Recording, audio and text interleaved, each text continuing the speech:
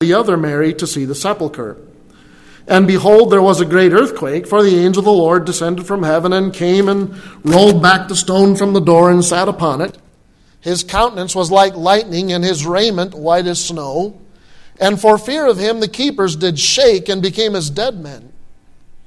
And the angel answered and said unto the women, as they showed up to find the stone rolled back and these angels sitting on top, Fear not ye, for I know that ye seek Jesus, which was crucified. He is not here, for he is risen, as he said. Come see the place where the Lord lay, and go quickly, and tell his disciples that he is risen from the dead. And behold, he goeth before you into Galilee. There shall ye see him. Lo, I have told you.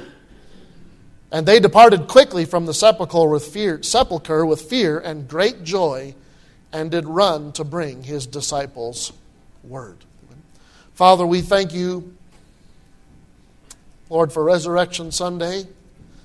And Lord, while we do celebrate your resurrection every Sunday, Lord, it is good for us to purposefully spend some time here, to set apart some time to talk about the resurrection, to think about the resurrection. Lord, I pray that you'd, Lord, as many of us here perhaps have maybe have new clothes and are going to have some family time this afternoon, and there's going to be pictures and maybe a special meal.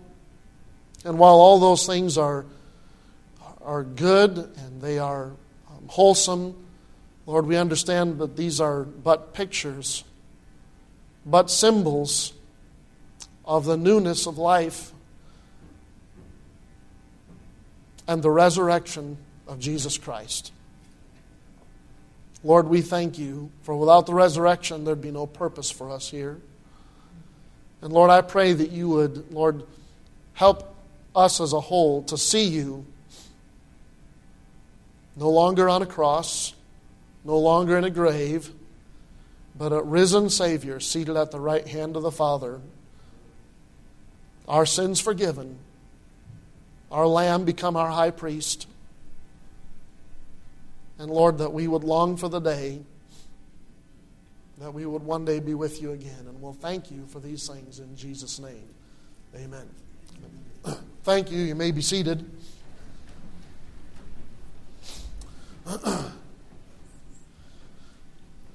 I told the Sunday school crew I hauled out my dad's Bible because it was coming up on Resurrection Sunday, and I'm looking forward to my own resurrected rejoining with my parents.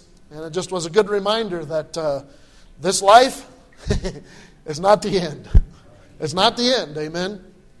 And so I picked up his Bible last couple days, and I've been reading through some of the resurrection accounts, and there were some interesting things that he had circled, and I'll say it's basically a message from my dad's Bible. I mean, it's my message. He may have preached it. I don't know. We'll see. But just in reading just noting some of the things that he had highlighted and circled, some things kind of popped out to me that I had not seen or paid attention to as much as I probably should have. You know how that works? How you can be saved for how long? I mean, decades upon decades, and read a passage that you've read and read and read and read, and suddenly this verse that you've read 1,000 times pop out, and you're like, I have never seen that before. Not like that. And I just began to look at this, and you know, it's interesting to me that the very first group, and I want to start here, the very first group that shows up to see the empty tomb, listen to what it is that they hear. Verse 7, what do they hear? Verse 6, come and see, and then verse 6, go and tell. Verse 7, verse 6 is come and see, verse 7, go and tell. You hear that? The very first things I hear, come look, see, it's empty, now go and tell.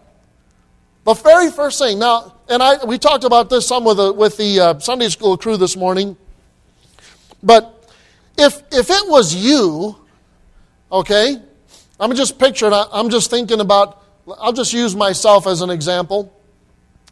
But if I was to show up at the Grand Haven cemetery over there in Michigan, and I was to walk up to the plot where my parents are buried, both in that single spot, and I was to walk up and see the grave busted open from the inside, dirt flying out this way, that maybe the headstone moved, and look down in there and see nothing down in that hole that should be there, and realize that something strange has happened. Now, if it was today, I'd be upset.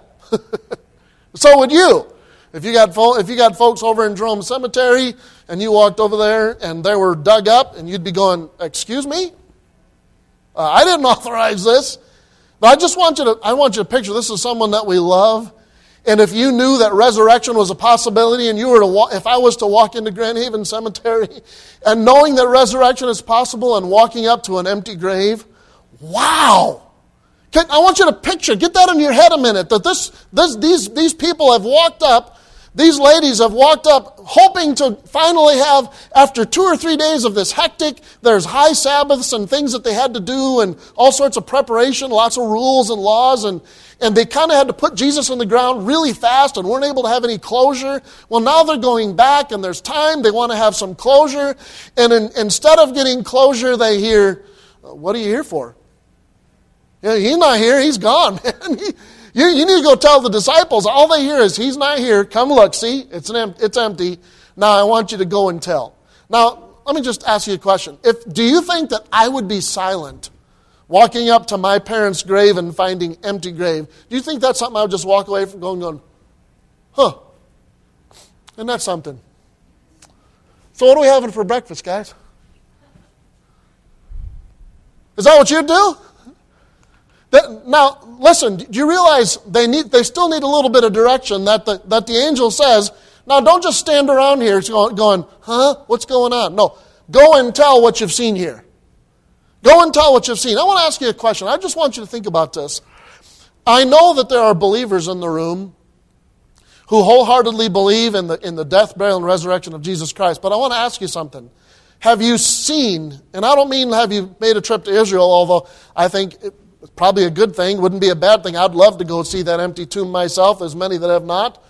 But you know what it is. You know that tomb's empty. You don't have to go there to see it. We've seen pictures.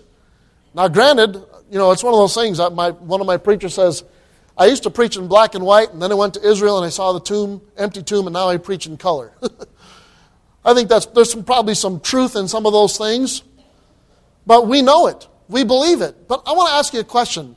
Have you seen it in such a fashion that your heart would now say, you can tell me to go and tell, but I don't think that's going to be a problem. People need to hear. It's the primary purpose of the resurrection, is that people need to hear that sin is paid for, God has accepted the payment, and eternal life in heaven is a result and available. Go and tell.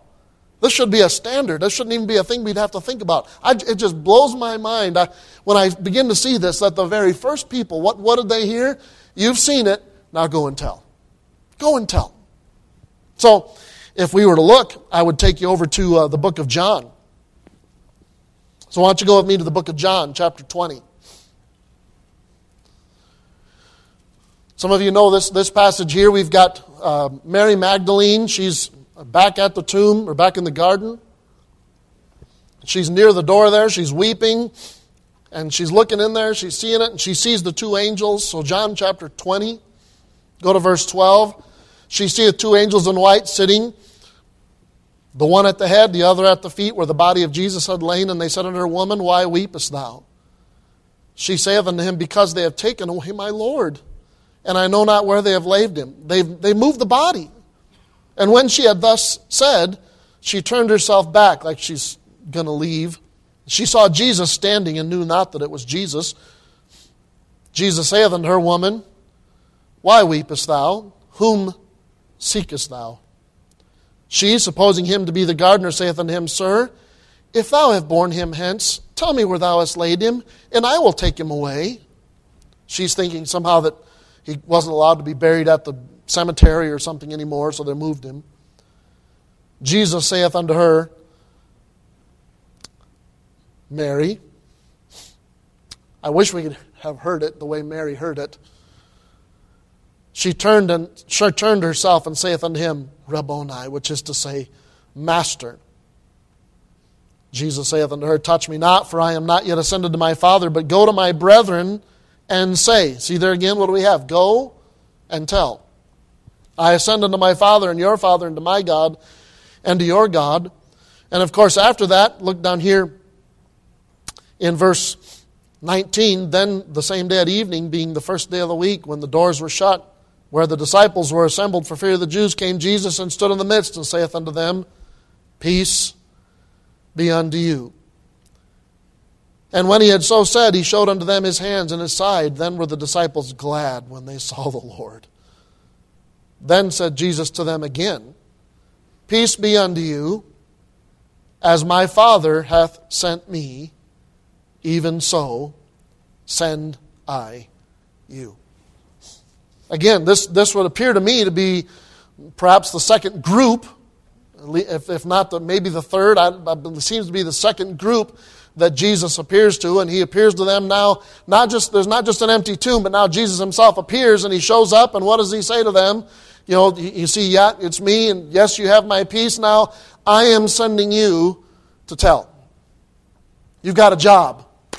I'm telling you, and this should be something that's not even a thought for us, that it would be hard to imagine why the disciples covered the world with the preaching that Jesus had risen, because they saw the risen Christ. They saw him. They saw him dead. They knew he was dead. The Roman soldiers were familiar with death. They assumed he was dead. They would not have sent him to burial if he was not dead. And they go, they see him buried, they see him wrapped, and then they see the empty tomb, and then they get to see Jesus himself. I'm telling you, it's amazing, isn't it? He sends them, here I am, right in front of you. Now, Mary didn't recognize him at first. They got to see him because Mary gave him a heads up. But let's look at another group. So turn back to the book of Luke.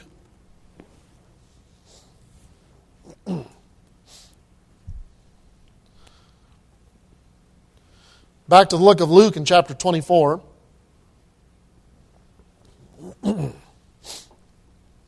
first few verses of Luke 24, we see kind of a repeat of some of the things that we've just talked about.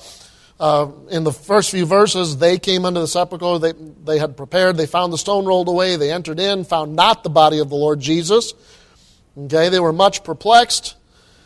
They were afraid. Verse 5, Why seek ye the living among the dead? He is not here, verse 6, but is risen. Remember how he spake unto you when he was yet in Galilee. Verse 8, And they remembered his words. And they returned from the sepulchre, verse 9, and told all these things unto the 11 and to all the rest. It was Mary Magdalene and Joanna and Mary the mother of James and other women that were with them, which told these things unto the apostles, and their words seemed to them as idle tales, and they believed them not. Now let's say, these are believers, okay? These are believers that they're talking to, but they could not believe the news.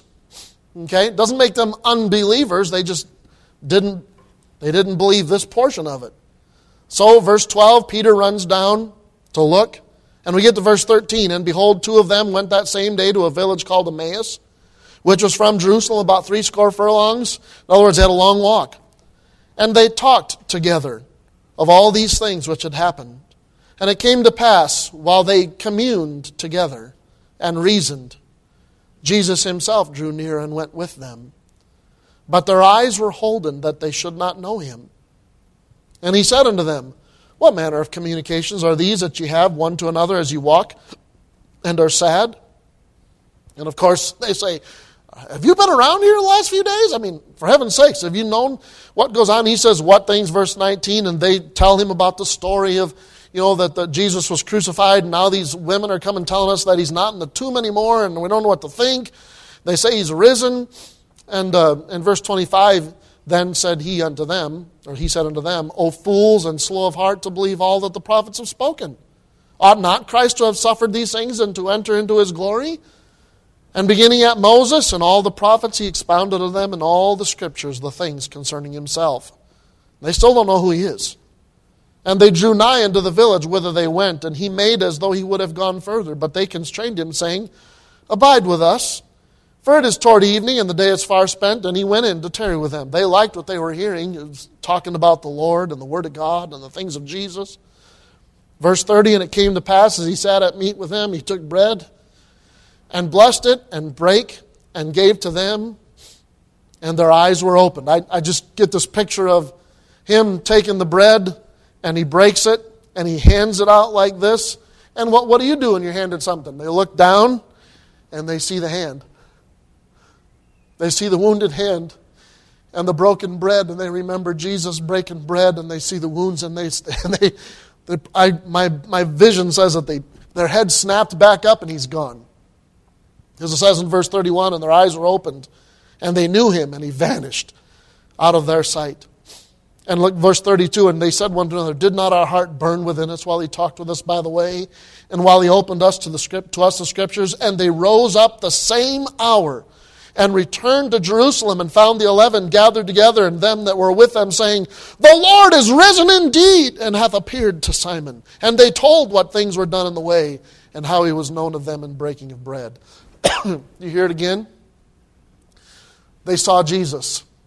They were communing together. They were talking. They were rehashing the events, talking about the things of Jesus, and listen, reasoning. Where's the sense in this? What is really going on, do you think? What do you think's happening here? I mean, do you think somebody stole him? Or, could it be that he's risen? Did we miss something? Of course they did. They found that out a little bit later.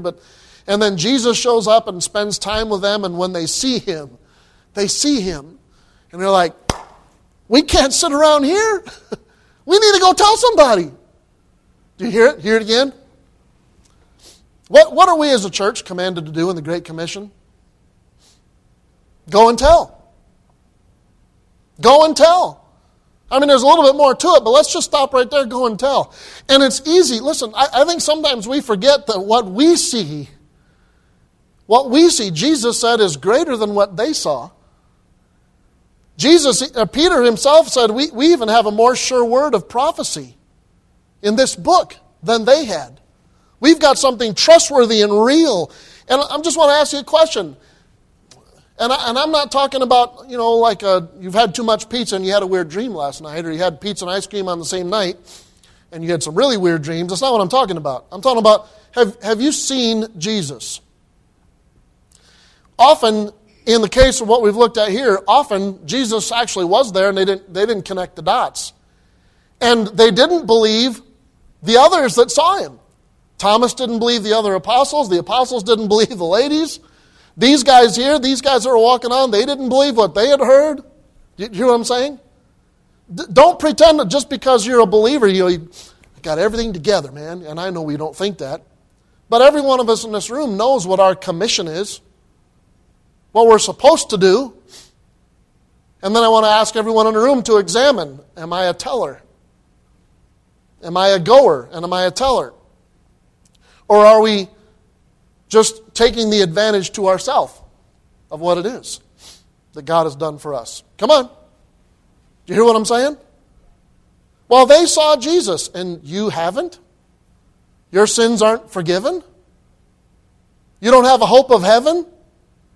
You hear what I'm saying? Listen.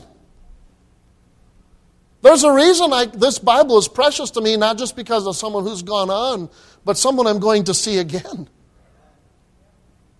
I get to see my dad again. I get to see my mom again by their own testimony. I will walk through the gates of heaven and be welcomed with the hugs of my family and the presence of Jesus.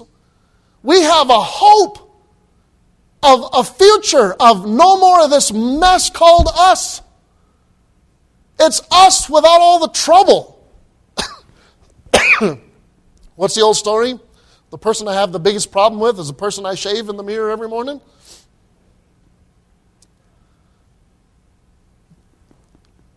We have a hope of an eternal life without the fallacies of ourselves because of a Jesus that rose from the dead.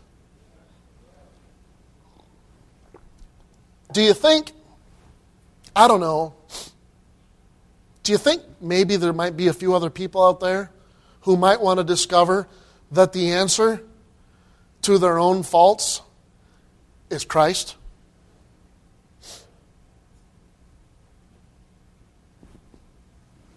Let me take you back to our original passage, Matthew chapter 28. I want to go just a little further.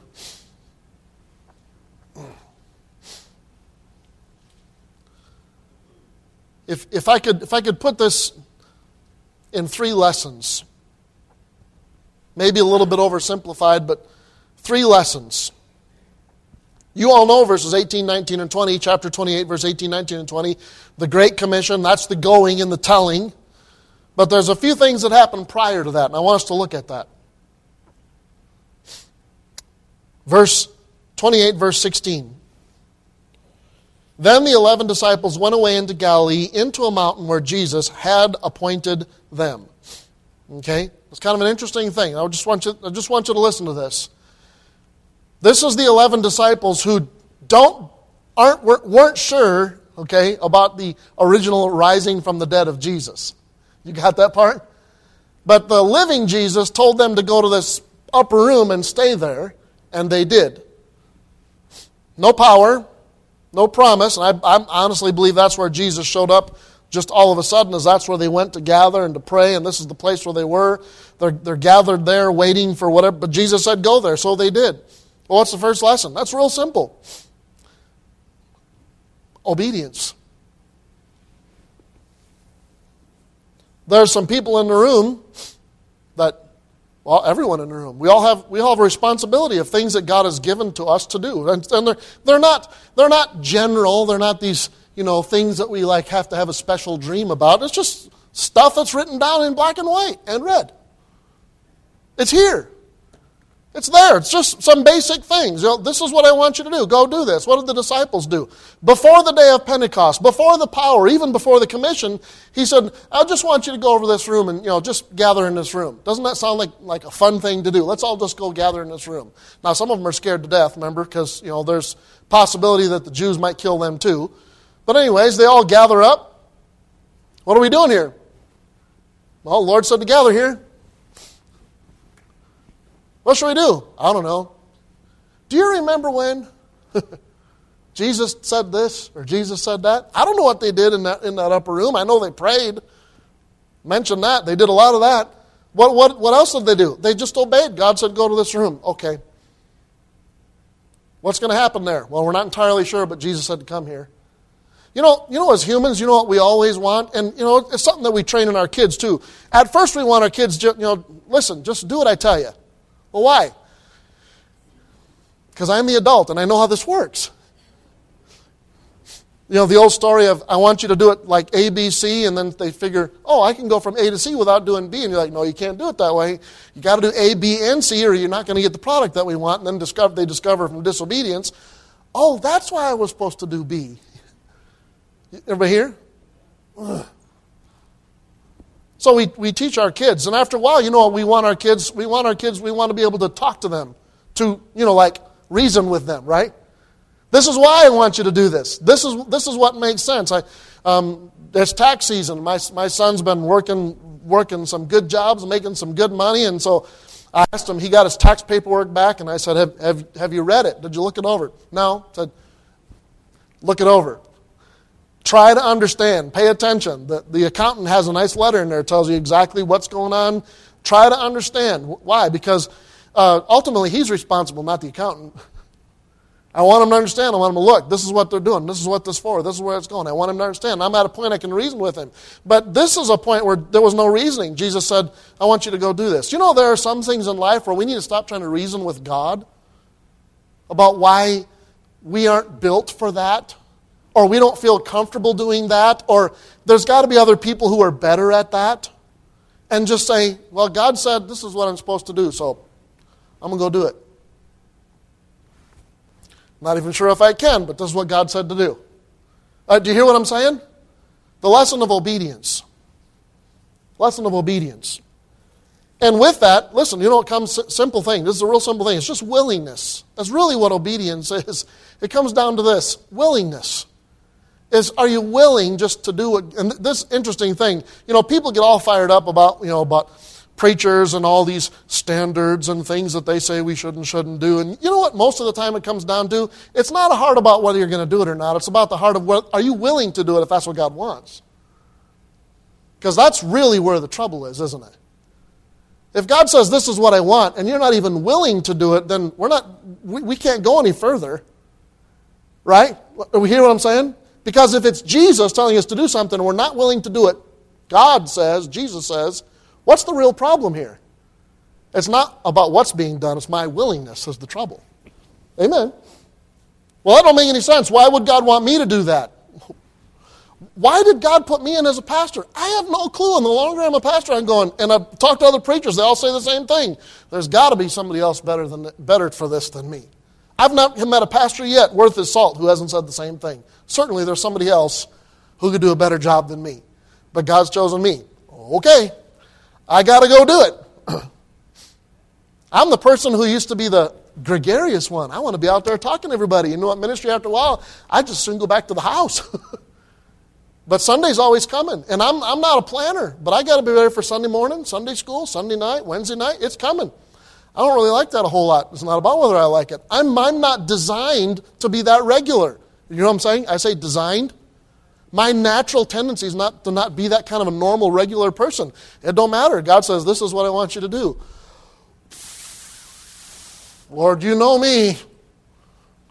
Yeah, that's what I've asked you to do. I'm willing. I'm willing. Are you willing? Lesson of obedience. Look at verse 17. I hope this one makes perfect sense. When they saw him, they worshiped, but some doubted. There's a lesson of worship. Have you seen Christ for who he is? Amen. Come on. Have you seen Christ for who he is? Like Isaiah, I saw the Lord high and lifted up. Listen, if you aren't spending time purposefully yourself on your knees before God, worshiping, telling him who he is, recognizing who he is, we're not even going to make it to the end of this process. There must be in your heart and mind a purposed recognition of God and Christ and their magnificence and the wonder of things like the cross and the resurrection. Worship. Amen. Worship. It's about him, not about me. Amen. The lesson of obedience and the lesson of worship. And then comes the lesson of work. Then comes the go ye therefore. You realize that in every one of these cases, these people, when they were sent, they were astounded by the work of God or by God himself. You wonder why you haven't been able to be a good witness? Isn't that what we're supposed to be? Go ye into all the world and preach the gospel to every creature? Just ask yourself a question. I might as well just be real blunt about it. When's the last time you yourself verbally gave the gospel to someone? And I'm including me in that. Because that's what we are told to do as believers. Why? Because of Resurrection Sunday. That's what we're told to do. When's the last time you've done it? Could it be, let me just stop. Could it be, let's just back up a little bit, that maybe somewhere along the line God has said, I'd like you to do this, and he's like, that can't be me. I'm not talented enough for that. Well, talent wasn't the issue. It was willingness. Or you've been willing, but you haven't really spent time bowing before God and recognizing him for who he is. Listen, because when these disciples saw God, when they saw Jesus, when they saw the work of Jesus, it was a natural thing to go and tell. To go and tell. Sometimes it's work. And it should just be part of our everyday lives. But I wonder how much that we miss because we just really haven't been paying attention to what God's been doing in our lives around us. Listen, the tomb, in a little bit we're going to sing. We're going to be baptizing this morning. Thank the Lord we have a young man that got saved. Thank the Lord we're going to baptize him. That's what it's all about. And what is baptism? It's listen, buried with him in baptism, raised to walk in what? That means what I am and what I was is tossed out for what he is through me. And that starts with the lesson of my willingness to let that happen. And worship to recognize who he is. And then work to go about his business. Amen. We serve a risen Savior. He's in the world today. And there's a lot of people out there who desperately need to hear the gospel of Jesus Christ. Father, Lord, thank you. Thank you for the risen Savior.